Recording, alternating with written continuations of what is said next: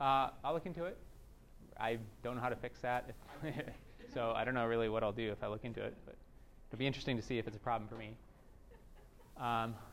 Yeah, I make no promises with the podcasts. I put them up there, and I hope they're useful. But if they're not, or if they don't work, then buyer beware. That's right. Okay, so we're going to just finish off with a little bit of what was in the notes from last time, chapter 5. Talk a little bit about the index of refraction, the speed of light, and what we mean when we say speed of light. And then we'll go on to what is chapter 6 and talk about basically crystals. Talk about anisotropic materials and some of their behaviors and where that behavior arises from physically. So going back to last time, finishing up the notes there. So speed of light, right, is a defined quantity. There it is. Does anybody have all those digits memorized? I don't. But there it is. It's defined, so you can't really measure the speed of light. If you think you're measuring the speed of light, you're really measuring length, because that's defined. Time is defined, and length is the meter is a derived unit. Okay, so that said, in vacuum it's defined. In materials, it's a function of the material properties. It's a function of epsilon and mu. Sometimes we talk not about the value of epsilon, but the dielectric constant kappa, which is the ratio of epsilon to epsilon naught. So this is always a number that's greater than or equal to 1. What's nice about that is it's unitless, right? So you don't have to convert between different systems of units, and if you see the number, you can immediately infer what it means. It's a high dielectric constant or not. And so we write the velocity in a material is, well, from our previous derivation from the wave equation, the velocity in material is 1 over the square root of epsilon mu.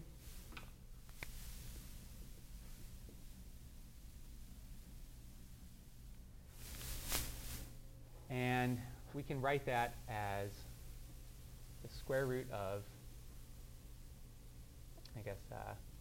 1 over epsilon naught mu naught times the ratios of epsilon and epsilon naught, mu and mu naught. So there's a term that comes from speed of light in free space, and then there's terms that come from the relative permittivity of the material.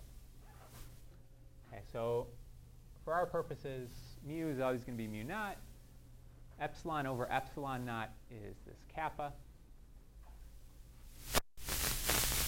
So we can write this as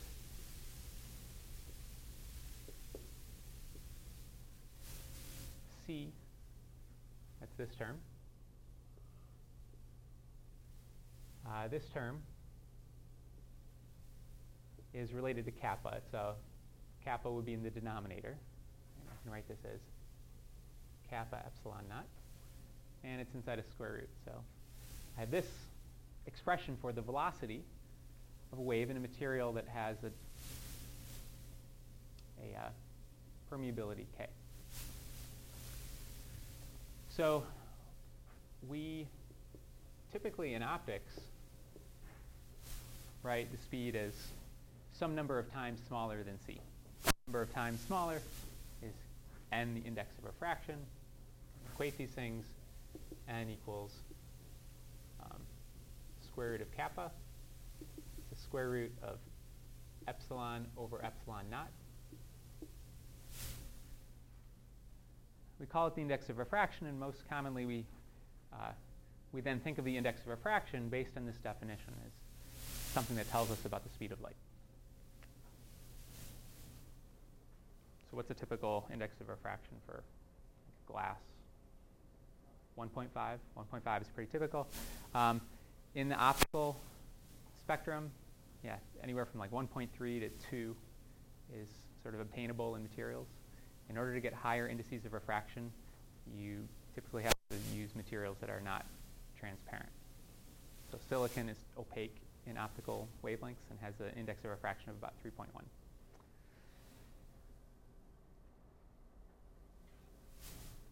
Okay, so what's the physical interpretation of n? I just gave one explanation.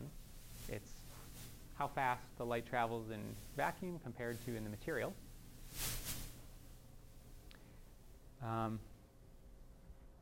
We can investigate a little more and say, what happens if n is complex? Right? N is the square root of some number. Okay, so square root, maybe it's complex. There are instances where it's complex. What does that tell us? How could we interpret what the index is if it's complex? This notation doesn't really address that, or at least at first glance, doesn't appear to address that. Any thoughts?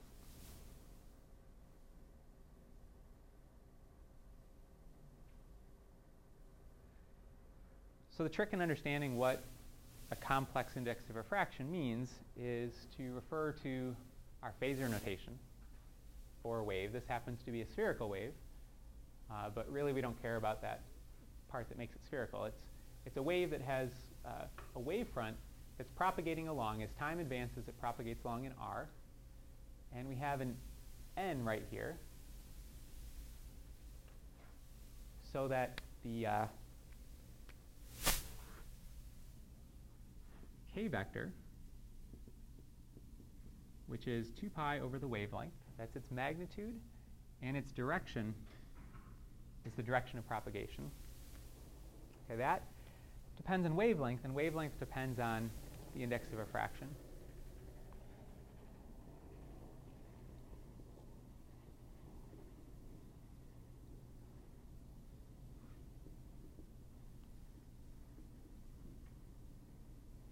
So we can write the k vector in a material as being n times the k vector in vacuum.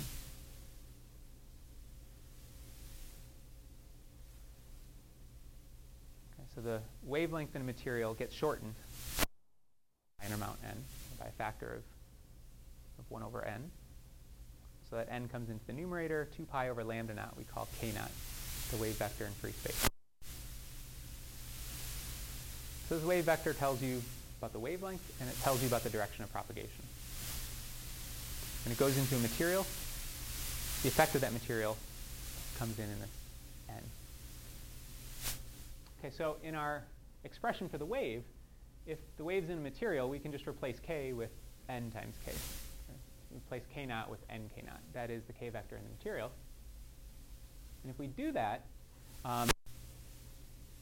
we can go further and we can say, what if n is complex? What if it has a real part and an imaginary part? So we'll let n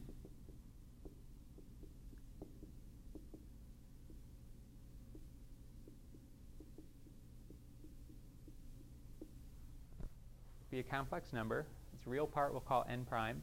Its imaginary part we'll call n double prime. Okay, so we can write it like this. And if we just substitute that in for n, we can then separate the real part and the imaginary part into two exponential factors. This term on the left just looks like a wave traveling through a material with an index n prime. So the real part of the index affects the value of the k vector, affects the wavelength, it affects how fast the wave is propagating. And so the real part of the index of refraction is what we probably normally think of as the index of refraction. It determines how fast the wave propagates. The imaginary part, which was over here,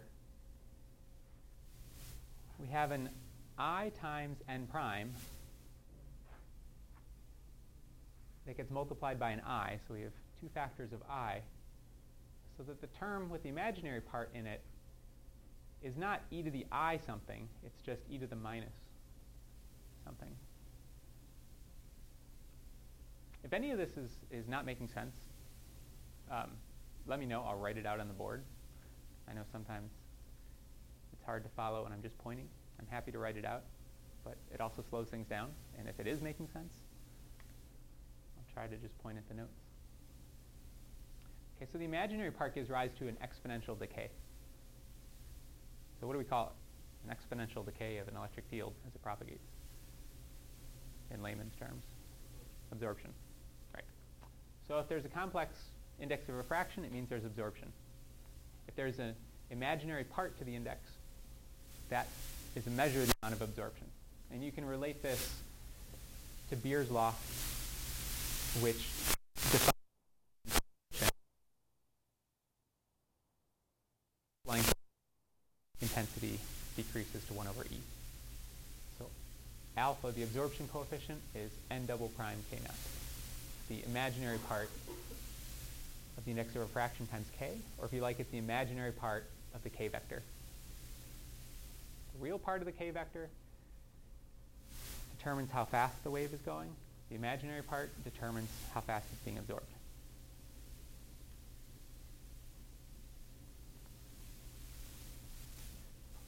So in certain situations, you can actually have n double prime being a negative number. What is a device with n double prime being a negative number called? It's an amplifier. Put mirrors around it, it's a laser. You can have amplification instead of absorption in a properly prepared system.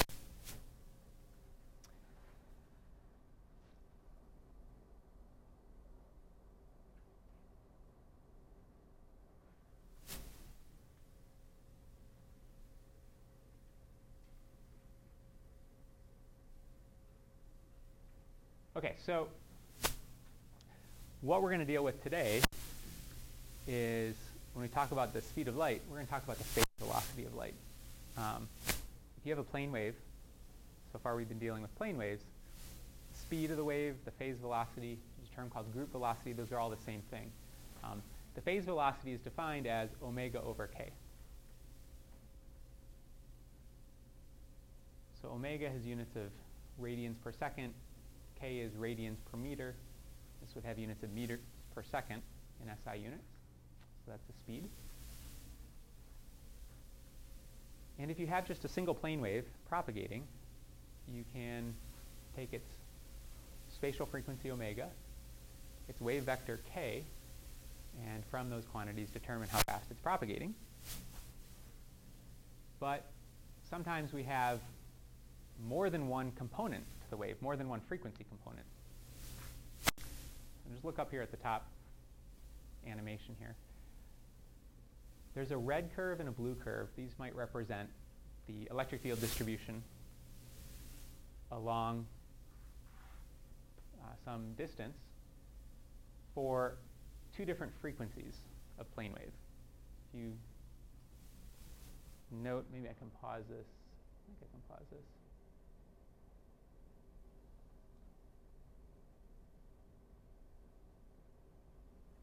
Okay, if you note, these have different frequencies.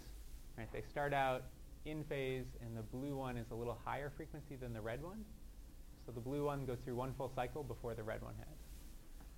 So if we have a wave that is made up of more than one frequency component,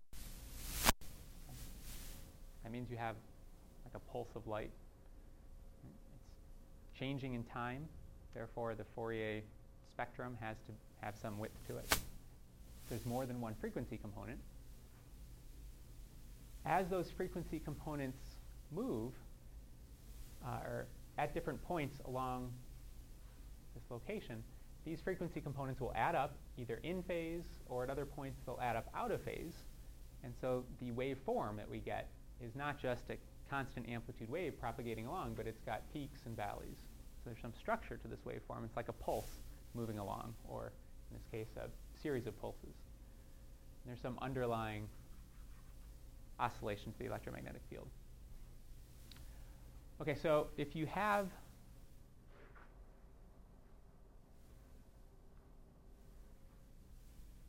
some waveform given here in the magenta curve, and it's propagating along, and it's made up of these different frequency components, if they're both propagating at the same speed, then the sum of these two is this waveform, and that's going to propagate at the same speed, right? So we call the speed of each of these components the phase velocity. There's a phase velocity for the red component, a phase velocity for the blue component. And when you add them up, you get some waveform. And if we look at this oscillating electric field, if we pick a point on that and we follow it, the rate at which we follow that point is the phase velocity.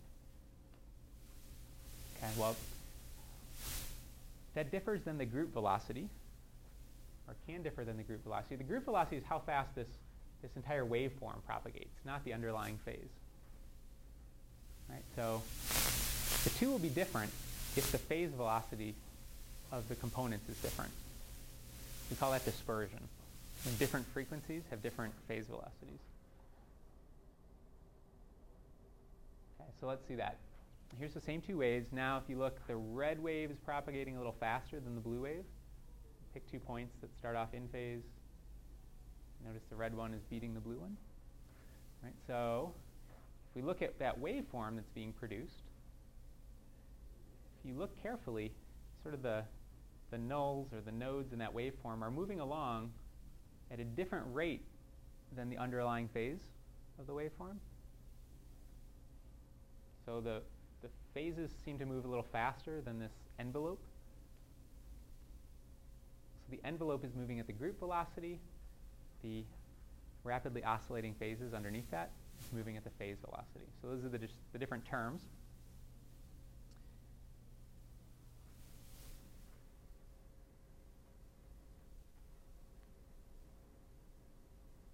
So an analogy to this, I think a few of you have seen this slide before, but an analogy to this is if you ever watch velodrome racing, bicycles, the team of 4 races around this track, and they have to compete as a team.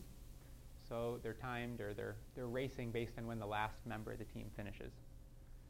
So typically what happens is they race in a line, they draft behind each other, and when the person in front who's doing most of the work because he's bearing the brunt of the wind, when he gets tired, he falls off and drifts to the back, and the person behind him becomes the lead rider.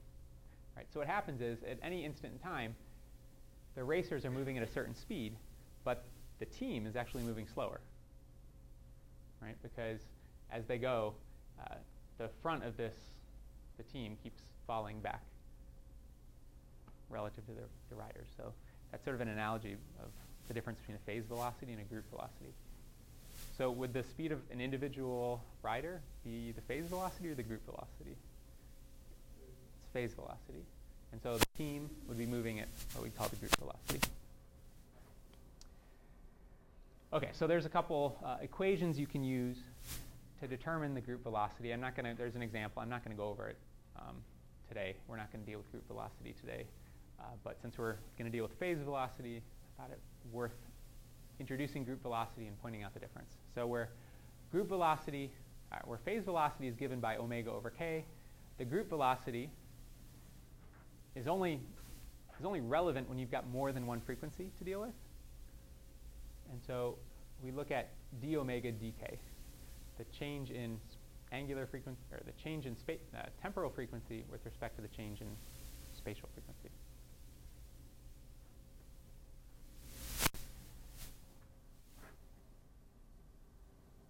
Okay, and that's all I wanted to say about the slides from chapter 5. Are there any questions?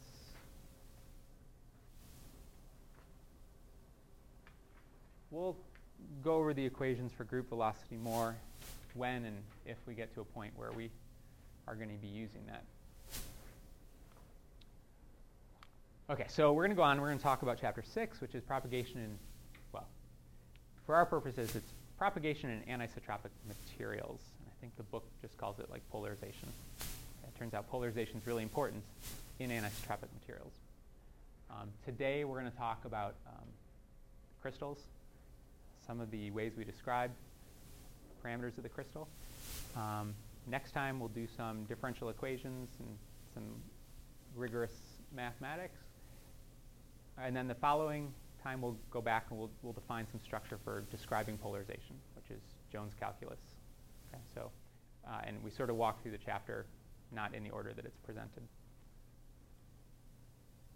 Okay, so probably what we'll get to today is we'll talk about the dielectric tensor. We've introduced the fact that epsilon is a tensor, but we haven't really described what gives rise to its tensor nature and when it differs from the identity tensor. We'll look at how plane waves propagate in anisotropic materials. We already showed that spherical waves don't propagate in anisotropic materials. So we'll look at how plane waves propagate. And that's governed largely by this geometric construct called the index ellipsoid that we'll introduce, that describes how the phase velocity behaves in a crystal. And it's probably as far as we'll get today. Okay, so isotropic, anisotropic. What are all these terms? Isotropic means the same in every direction. Okay, so an example of an isotropic material, most liquids are isotropic. What's another example of an isotropic material? Air. Yeah. Any gas would be isotropic. Glass. So glass is an amorphous collection of material. It doesn't have order or structure. It doesn't have an orientation. Okay? So it's up there. Yeah, that's okay. Okay, so the flip side to that is anisotropic. Anisotropic means the properties depend on the direction in which you view it, or on orientation. Okay, so we must assume that the underlying molecular structure has some orientation. It has to have some pattern or some structure to make it orientation dependent. Okay. That are dependent. Yeah, okay, so that should be dependent. Yeah, thank you. Okay, so crystals are, by definition, structured material. Okay, so many crystals are anisotropic. Not all of them. Can anyone think of a crystal or why a crystal might not be anisotropic? Cubic crystals are crystals where there's order, but the order is essentially the same in all directions. So salts, yeah. There's other types of crystals, and we'll go through the list. There's 7 different classes. And we'll see that many of the other classes have various anisotropic properties. Okay, so anyhow, so a crystal has some order. That still doesn't really explain why the behavior of light going through in one direction should be different than another. Just gives rise to the possibility that it would be. So why is it, and how does that manifest itself? Well, in a material, the net effect of any light propagating through is described by the electric displacement vector. Right? That has a component due to the external electric field, and it has a component due to any induced dipoles, any material response to that electric field. And that's this vector P. Remember, that's what we call the material polarization. It's how much net charge is being displaced by the applied electric field. Okay, so in anisotropic materials, D is not necessarily parallel to E. And we saw that before in a little vector diagram, and what that means is this epsilon is not just a scalar, but it must be some tensor that can rotate vectors. Okay, so why would D not be parallel to E? What does that mean?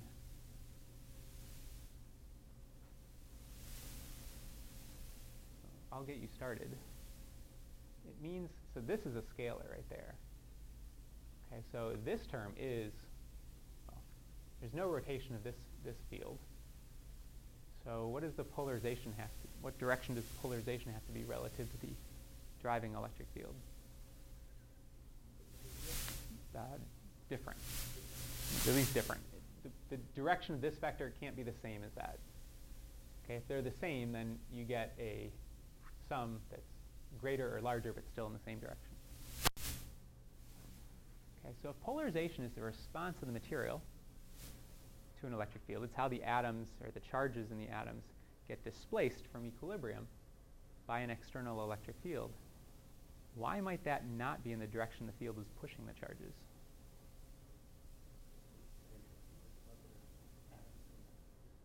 Yeah, there's potential due to other atoms in the crystal, and more importantly, the potential from atoms in some directions are different. Okay, so here's a picture of that, or an attempt at a picture of that. So you can kind of see that there's some order in one direction that's different than the other, and I'm not going to try to assign a meaning to the different colors of balls, but just a sort of a sketch. And I kind of drew spring constants, or springs, between these balls. You can imagine a mechanical system of balls and springs. And if the spring constant in one direction are different than the spring constant in another, and maybe the masses of these different balls depends on their color here, depends on their position in the lattice, then you can imagine that it might be very easy to displace one of these balls in one direction, but very difficult in another. It's very easy if you're pushing against a weak spring, but hard if you're pushing against a strong spring. And as a result, if you push at some intermediate direction, the ball's not going to displace the direction you're pushing it. It's going to displace more in the softer direction. Does that make sense? Okay, so we can see an example of that with, we consider the potential well formed by the electrostatic attraction of all the neighboring atoms around a charge. Some well, so there should be some parabolic shape, some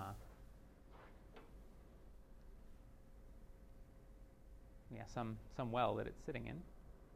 And if the material is anisotropic, that well, the curvature of which is a spring constant between the charge and the nearby atoms, is going to be different in different directions. So this is an elliptical well as opposed to a spherical well. Okay, so you may have noticed up here I've got what used to be a lampshade. An hour ago I spent quite a bit of time looking for something that was elliptical, and when I couldn't find it, I looked for something that was spherical and squashable. And I eventually came across this lampshade, which I've marked with some lines. And let's see, explain everything here first. So I've marked with some lines. I've got a ball in it. I've got another ball here that I'm suspending from a point which is located directly above the bottom of the bowl. The bottom of the bowl is the equilibrium position for this ball when I set it in here.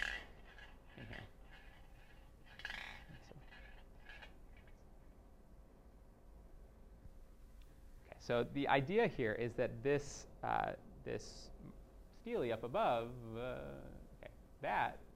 not yellow one, the steel one, is hanging from a pendulum. So it's always going to, it's basically sitting in a spherical potential, being in a pendulum. It's always pointing down.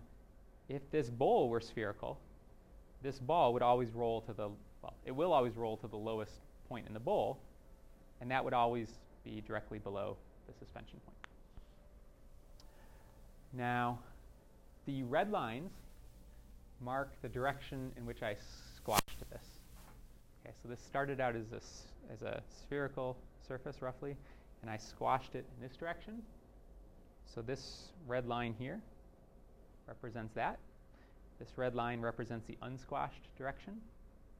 If you look at this, you can't quite see the whole thing, but it was round, it's now elliptical. So these represent the major and minor axes of that ellipse. So the blue lines represent 45 degrees with respect to that. Now, if I tilt the bowl in some direction, we expect that the ball will roll in that direction, right? And certainly that's the case if I tilt it. Nothing magic there. There's just a hole in the bowl holding the ball down. Okay, so I'm tilting it towards you. In the diagram, that's tilting it up, I guess. So the ball rolled up, and the pendulum bob, we can't see it, but it also went up. Let me tilt it not as far.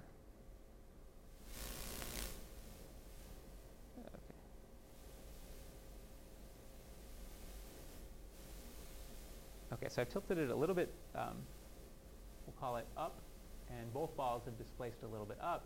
Likewise, if I tilt it down, the same thing will happen. If I tilt it sideways, say to the right, both balls will displace to the right. What happens if I tilt it at 45 degrees?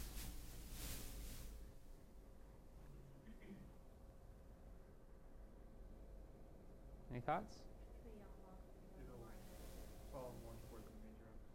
Yeah, it should fall more towards the major axis, which is this one, right? It's easier for the ball. It's a shallower potential. So it's easier for the ball to do that. So I will attempt to can tell if I've rotated at 45 degrees because the little plumb bob should be along that blue line, and it is.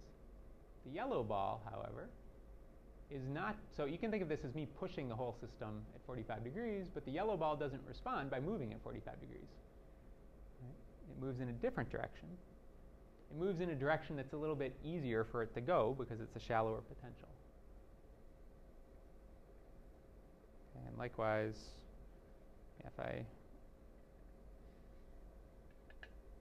if I tilt it along the other axis, let's see, you get the idea. So rotating it along the other direction, and the yellow ball is not displaced in the direction I'm tilting it. Okay, so this is an example of a system where I apply a perturbation in one direction or a force in one direction, and the response is in a different direction. If I wanted to describe the response of how far this ball moved, my first attempt to do that might be using something like Hooke's law. The further I tilt it, or the harder I push it, the further it displaces. And that's true. And if this were a spherical bowl, that would adequately describe it. But here there's also a difference in the direction, right? And it depends in which direction. Okay, so we would have to use a tensor to relate the vector in which I push to the vector in which it responds. Right, so that's our analogy to what's going on in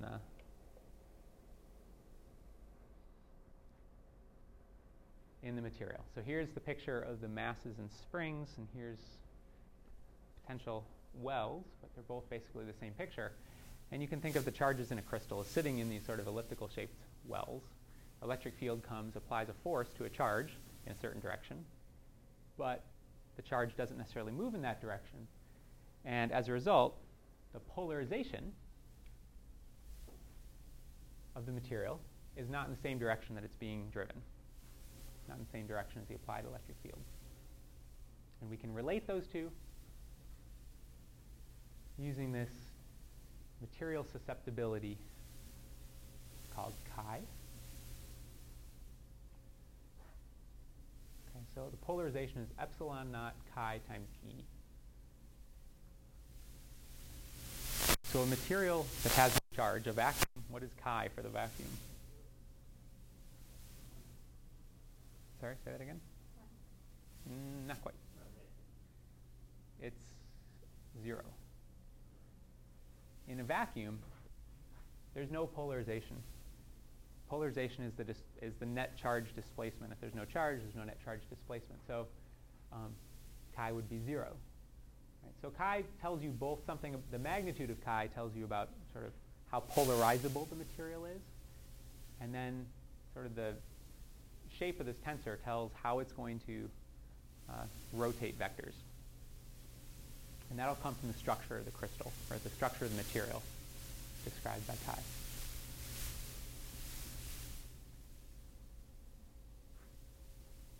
Okay, so this is one way to describe a material. And what's kind of nice about this is if there's no material, there's no chi. Right? So it, in a sense, is sort of a linear function of the density of material.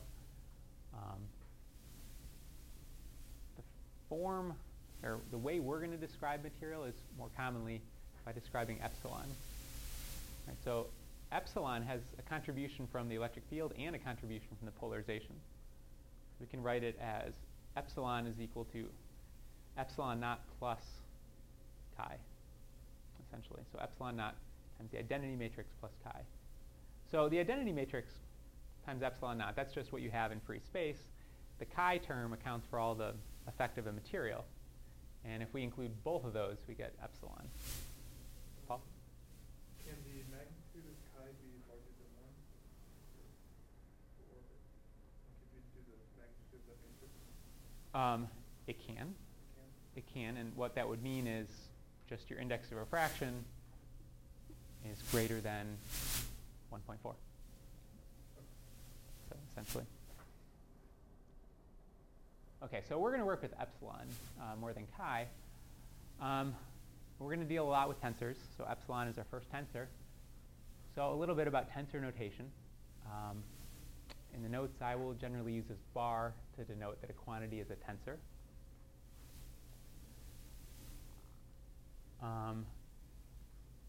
Sometimes it's more convenient to write tensor products in this subscript form. And we can understand that subscript form by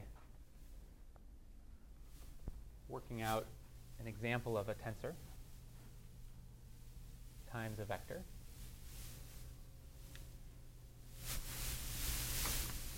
Okay, so let's take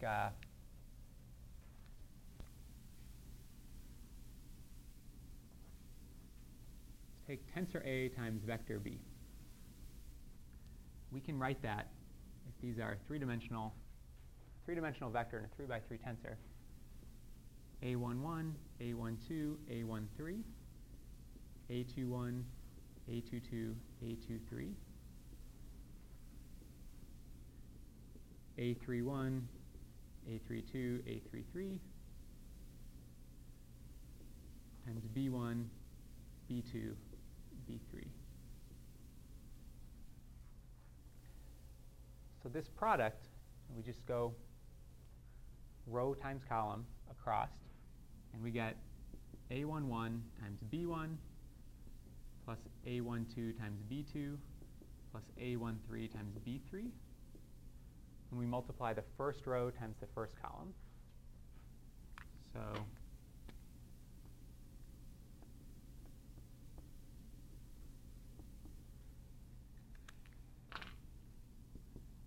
plus the second row times the second column.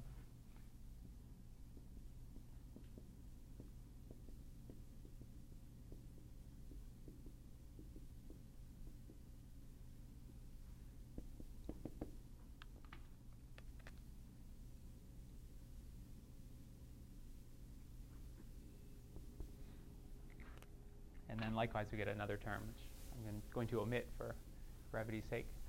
That is the third row times the third column. And so there's a pattern here, right? We could write this as the sum, and each term we could represent as Aij times Bj, and we sum from j equals 1 to 3. Right, so when j equals 1, if I equals 1, we get A1 times B1, A11 times B1. We get A12 times B2. We get A13 times B3. That's for the case where I equals 1. That's our first term. If I happens to equal 2, we get our second term. And if I equals 3, we get our third term.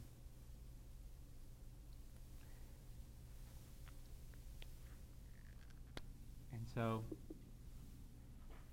if we call this, we're going to call this,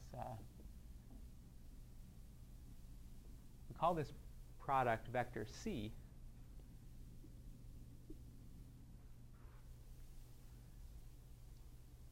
then this term is C sub x, or let's call it C1.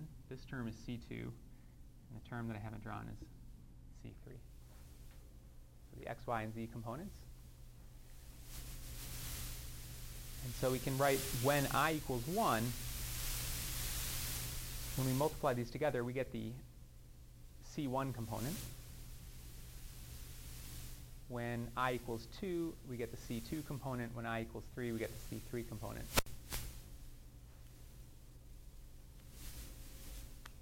So we can use this notation here, where we write a matrix as a quantity with two subscripts. That represents the row and column. A vector as a quantity with one subscript, just the jth element of that vector. And anytime a subscript gets repeated, it's assumed that you're actually summing over all possible values of that index. So this is a common way to express tensors in mathematics.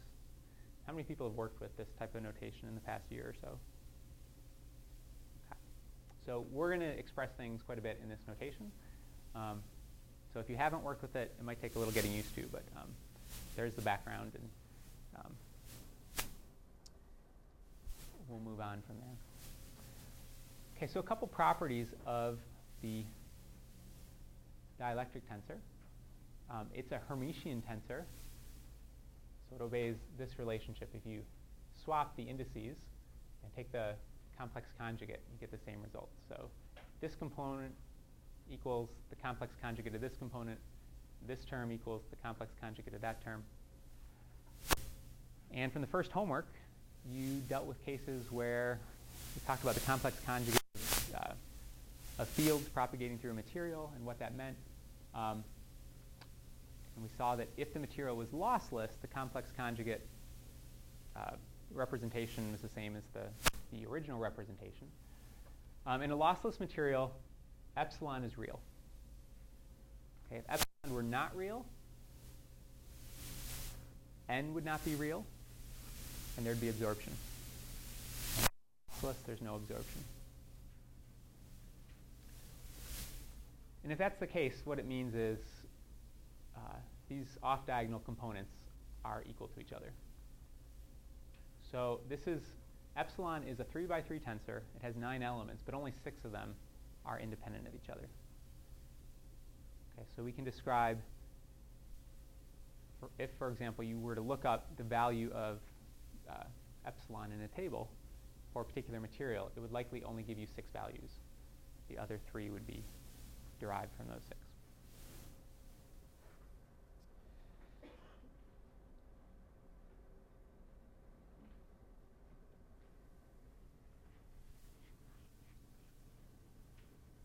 Okay, so in a material, we said the potential well for the charges is ellipsoidal.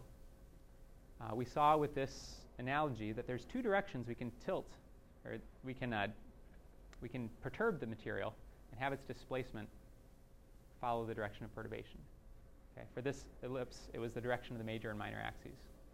When I did that, the ball rolled in the direction I was pushing it. Same thing in the material. If I displace a charge, if I push on a charge in the direction of in the direction of the crystal lattice, then I'm interacting with sort of, you can think of it as one set of springs.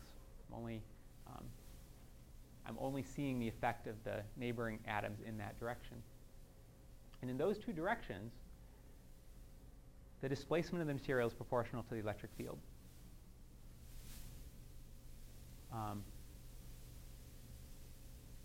So light that's polarized in either of those 2 directions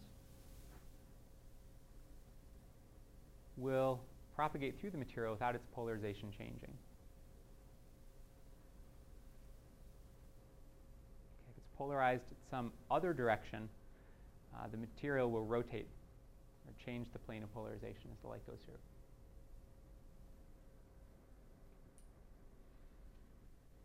Okay, so let's use our wave equation that we derived last time in an anisotropic material. Remember, we got this from Maxwell's equations, and we didn't simplify this, or we didn't use any assumptions on the divergence of E being 0 to make this a simpler form.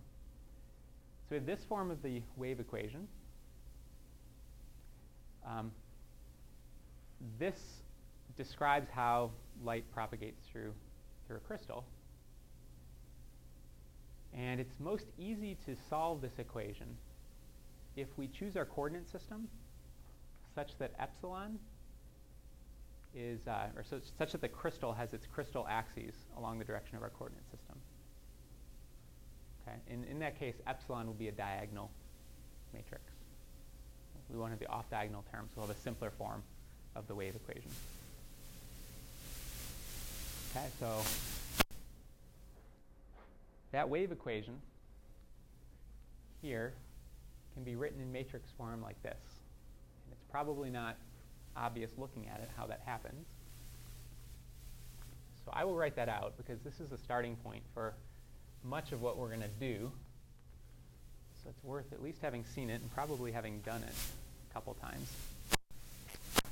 So if I want to evaluate this, K cross E is the first thing I need to calculate. Let me start with K cross E. Okay, I'll calculate that, then I'll calculate K cross that. Okay, so K cross E, I can find using the standard method for finding a cross product. I'll write a 3 by 3 matrix. IJK is the first row. Kx, Ky, and Kz would be the next row. I'm doing this in Cartesian coordinates. And then Ex, Ey, Ez would be the next row, and the determinant of that is my cross product. Right, so I will write this in terms of its ij and k components. So the I component has a value of ky times ez minus ey times kz.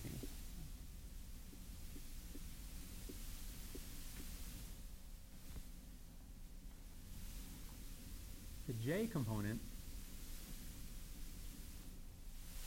has a value of kz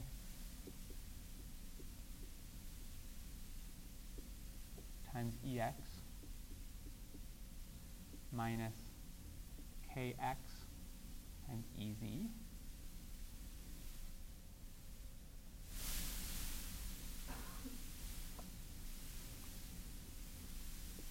and the k hat component has a value of kx times ey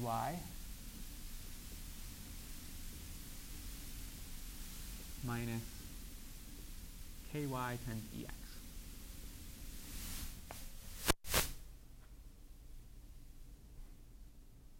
Okay, so that's k cross e.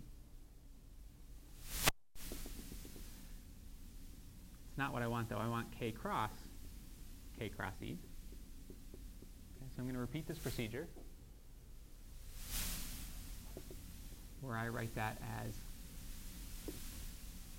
the determinant of a 3 by 3 matrix. I'll start with ijk, just as I did before. It's k cross this quantity, so I'm going to start, my second row is again going to be kx, ky, and kz.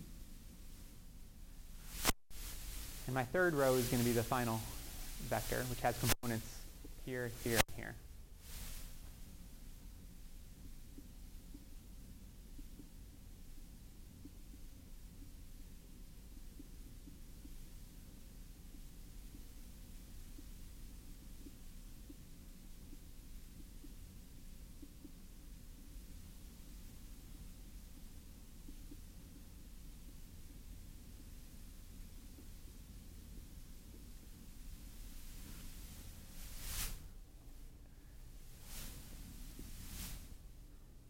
So I just repeat the procedure, just end up with more terms.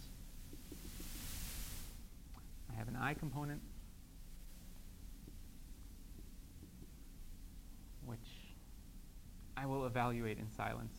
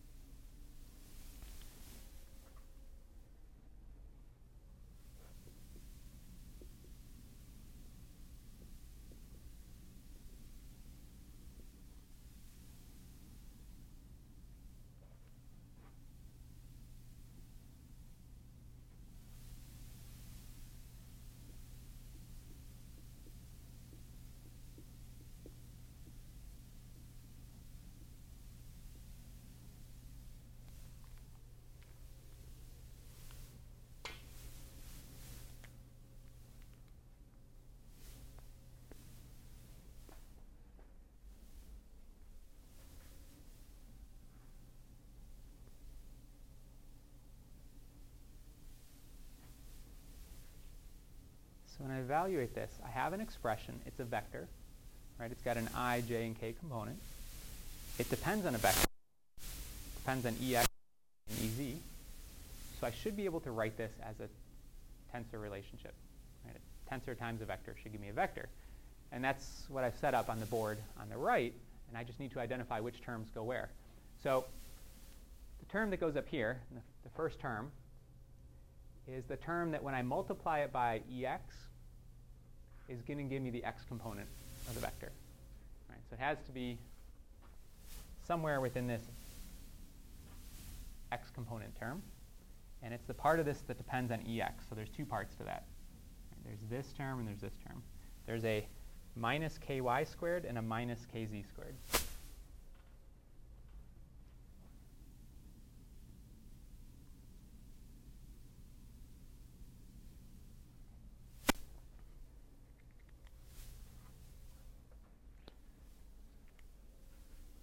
The next term in my matrix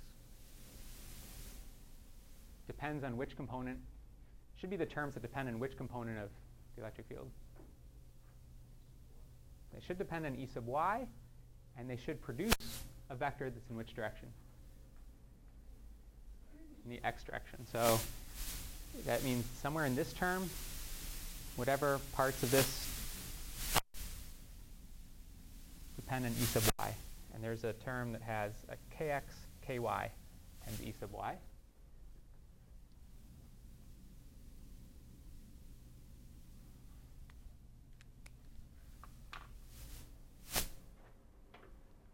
And then finally, this term here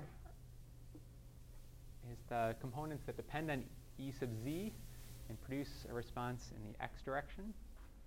So that's this term right here.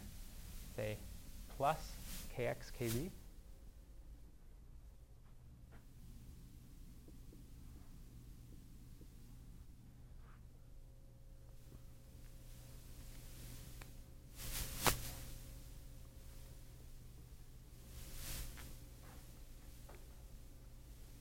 And I can continue this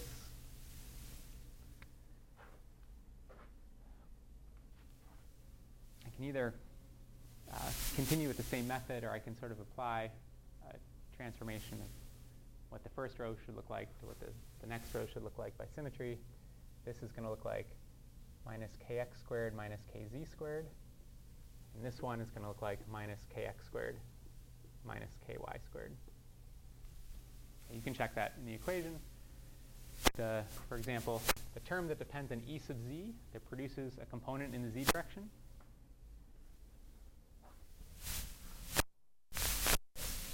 minus kx squared and a minus ky squared. And that's what I've got here. And then I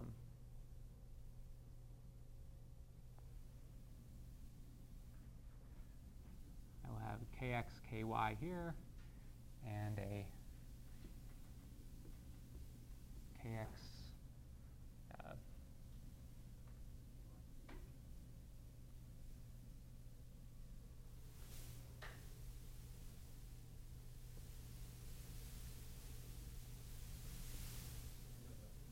is that right? Well, I'm going to do a trick here and just quote the result that I got on the board. You can step through. I think I've outlined the process. It's clear how we proceed.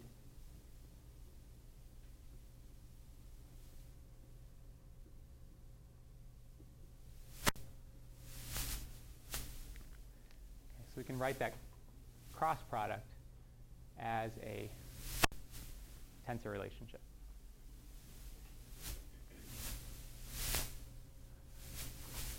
So that's this term. Right? If we want to write the wave equation, we also have to include this term. And if we do it if we're defining our coordinate system such that that epsilon is a diagonal matrix, if we're using the principal coordinate system, then this right here is a tensor that's diagonal. And so I can add it to the diagonal terms, which is what I've done. And I'll call the value of epsilon in the x direction epsilon x.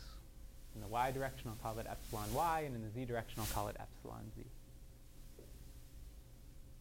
Okay, so that's where these additional terms come from. They're just the second term in the wave equation. So this, you may recognize as an eigenvalue calculation, or a system where we're trying to find the eigenvalues of a matrix. Okay. We can look back at this expression. If this is a matrix expression, when we multiply that matrix by this vector, if our vector is an eigenvector, we will get some number times the original vector. By definition, that's what an eigenvector is.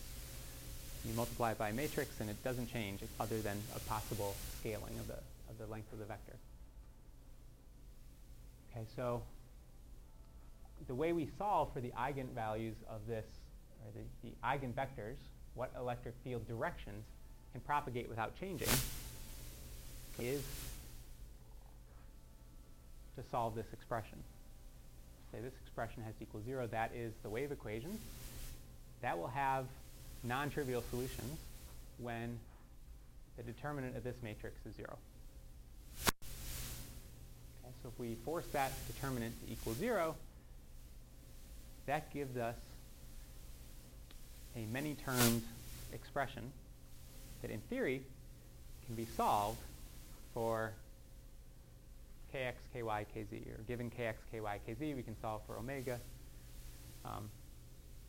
It gives us a formula that we can use to relate different quantities.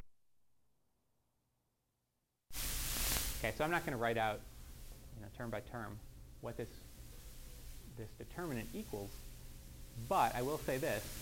If you have a particular frequency wave in a particular crystal, such that you know omega, and you know epsilon x, epsilon y, and epsilon z, then in order for this determinant to equal 0, there has to be a relationship between kx, ky, and kz. Right? There have to be specific values of kx, ky, and kz such that this is solved for the frequency of the wave you have and the material it's going through.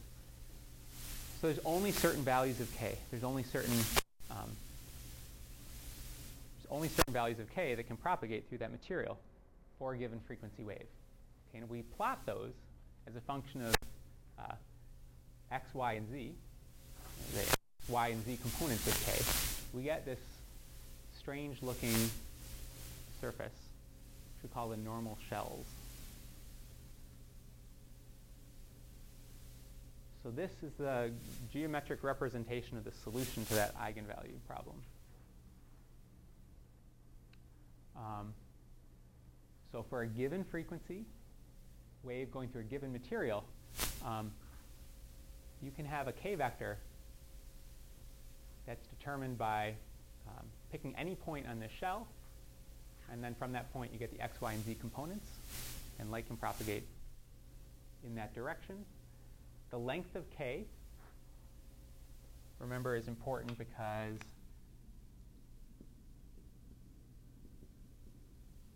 the phase velocity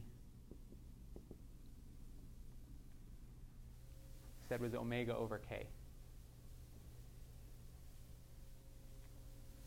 Okay, so for light propagating in a certain direction, let's say straight up here, you can read off from this figure the value that k can have. Okay, it's whatever height this surface is at when it crosses the vertical axis. That's the length of the k vector, and that can be used to determine how fast the light will propagate through the material when it's propagating upwards. Right, and that's a different value than you're going to get if the light's propagating in a different direction, because this is not a spherical surface.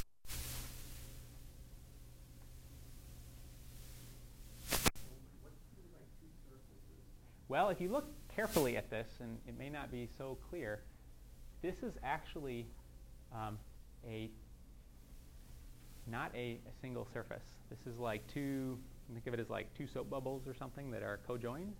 You can kind of see the outline of a surface here. What it means is that basically, because we've got all these squared terms, there are two solutions. If I pick one particular value of y and one particular value of z, one particular value of ky and one particular value of kz, I can get two solutions for kx. So plotting both of those solutions traces out two surfaces, one inside of the other. Okay? So the longer or the further away a point on the surface is from the origin, the slower the light is going through the material, the greater the index of refraction that the light sees. And in a given direction, if I consider a given direction that light might propagate, there are two possible surfaces that can intersect that direction. So there can be two possible points that produce a k-vector in the direction I'm considering. That means there can be two possible speeds of propagation.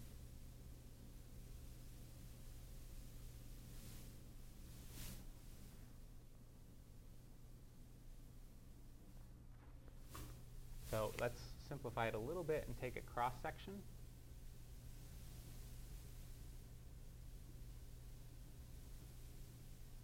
In the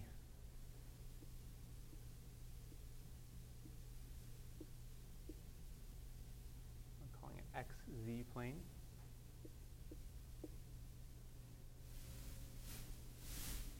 If I take a cross-section in any plane, what I get is two concentrics, right term, two ellipses.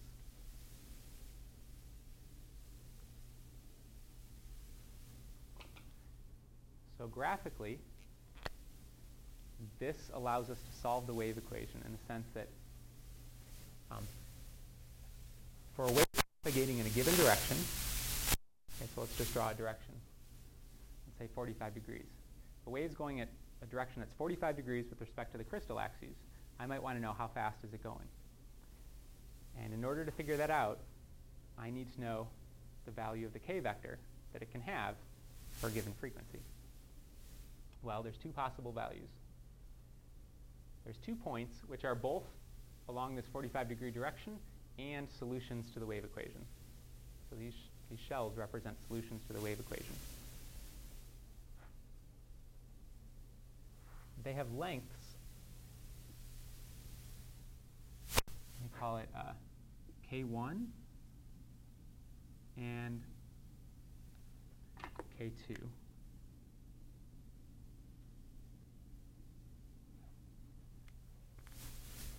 Okay, those are two possible k-vectors that the light can have and propagate through the material. They're different lengths, therefore the light can propagate at two different speeds.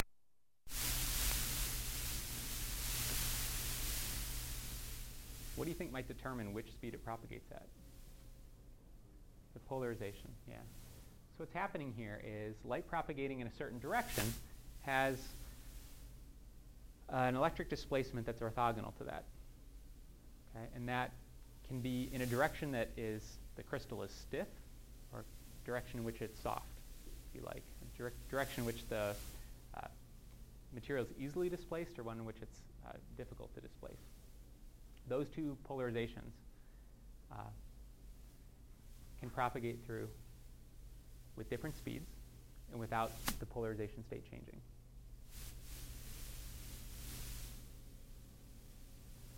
In this diagram that I've drawn here, there's a particular direction which is special.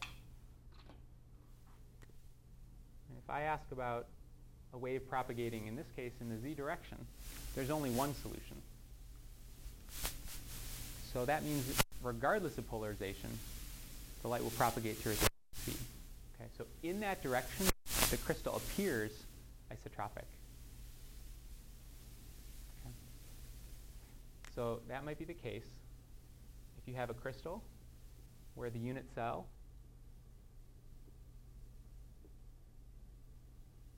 is maybe elongated in one direction,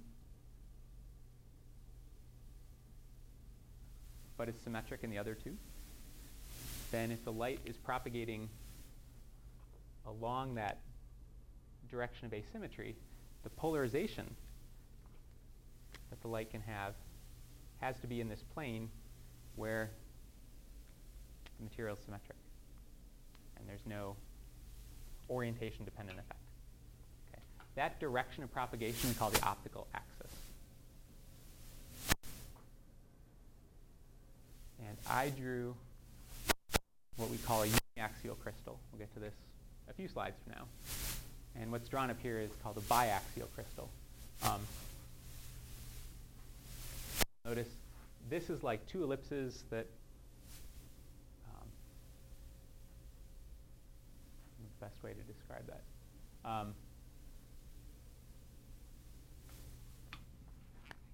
If I were to draw the cross section of what's drawn up here, it's two ellipses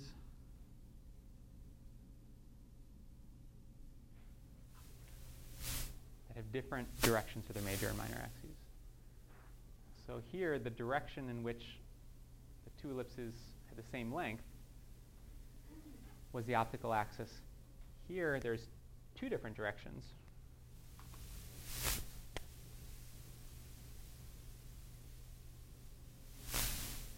In which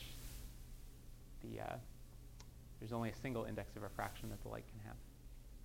Okay. Because there's two optical axes here, we call a crystal with this property a biaxial crystal, whereas this we call a uniaxial crystal.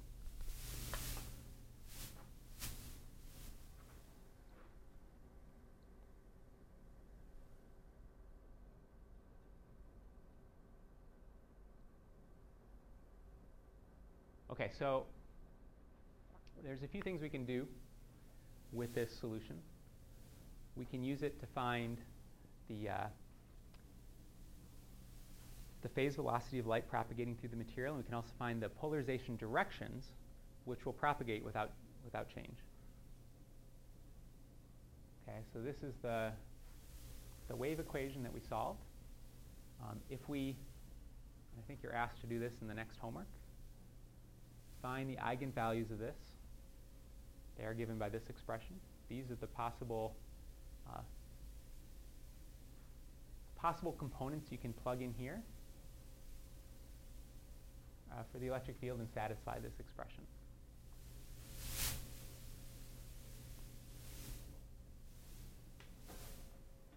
So let's do a concrete numerical example with all of this.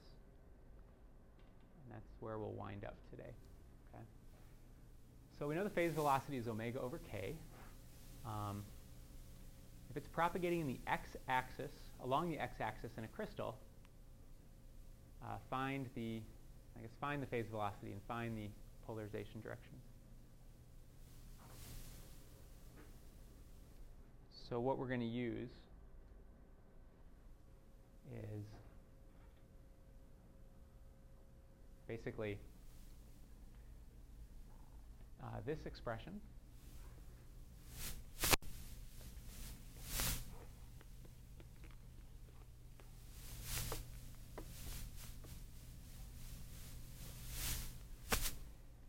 If our coordinate system is aligned to the principal axes of the crystal, then epsilon is diagonal, as I've drawn it here. The light's propagating in the x direction. What do we know about ky and kz? They're 0. K is the direction of propagation, so I can simplify this greatly.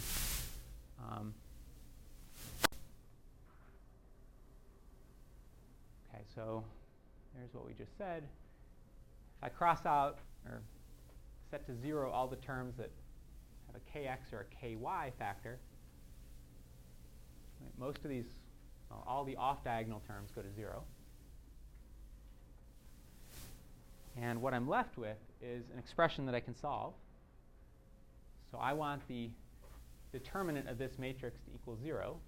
The determinant of that matrix is just the product of the diagonal terms now, because the off-diagonal terms are all 0. So here's the first term, here's the second term, here's the third term. I'll set that equal to 0. And you can see there's going to be 3 solutions. Right? There's the solution that says omega equals 0. And the first term is 0. That's solved. Omega equals 0. What electric field is that? It's a constant electric field. It's not a wave, so that's not interesting to us. Otherwise, this term can be 0 or this term can be 0. Right? So if this term is 0, we can solve for what omega over k has to be equal to in order for this term to be 0. It has to equal 1 over the square root of mu epsilon y. Right? Omega over k is the phase velocity. So one possibility is that the phase velocity is 1 over the square root of mu epsilon y. The other possibility is that the phase velocity is omega over k such that this term is 0, or 1 over the square root of mu epsilon z. Okay, so you can probably guess if the light's polarized along y, this will be its phase velocity. It's polarized along z, this will be its phase velocity. You might have been able to guess that without going through the wave equation. Okay, so there's the possible solutions for the phase velocity. We also want to know the eigenpolarizations. What polarization can we put into the crystal and have it propagate through without the polarization changing? So here's an expression for the eigenpolarizations. So you can use this as a formula. We said ky and kz were going to equal 0. So if those two equal 0, it might immediately look like, well, the only term that survives is this top one, and we have an electric field that must be polarized in the x direction. What's wrong with that solution? What direction, do you remember what direction the light is propagating in this problem? In the x direction. So if we get a solution that says it's polarized in the x direction, it's not a transverse wave. Something's up. And in fact, if we said the phase velocity, we take the case where the phase velocity is 1 over the square root of mu epsilon y. That is, if the light is polarized along y, this is the phase velocity. And if you plug that in, if you plug in, I guess, k squared is equal to omega squared mu epsilon y, you get the denominator of this term going to 0. You get 0 over 0. So this is 0. This is 0 over 0, and this is 0. And so you have to actually be a little bit more clever with the math and how you solve this. I'm going to skip over the details. We use L'Hopital's rule to evaluate this indeterminate. But the bottom line is polarization along y gives you a phase velocity that's 1 over mu epsilon y. If we plug this in, 1 over mu epsilon y, into here, and we evaluate this vector, it has an infinite component. Let's see, it has a non-zero component, an infinite component, and a 0 component. And that's essentially a vector that's pointing in the y direction. So one eigenpolarization is along y. And you can probably guess what happens if you plug in our other possible phase velocity, where we use epsilon z. Then we say k squared is equal to omega squared mu epsilon z. This term becomes infinite, and we get an eigenpolarization that's polarized along z. So if the polarization is along z, we get a phase velocity determined by epsilon z. Polarized along y, we get a phase velocity determined by epsilon y. And if we went back to our picture of the normal shells, we have light propagating along x. If we plotted this using, so we do have this plotted in the general sense. So there's two intersections of this line with these spherical shells. There's two possible values of k.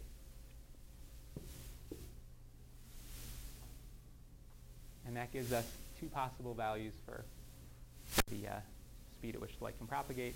The direction of the polarization, which is not given in this slide, that corresponds to those two values of k are the eigenpolarizations.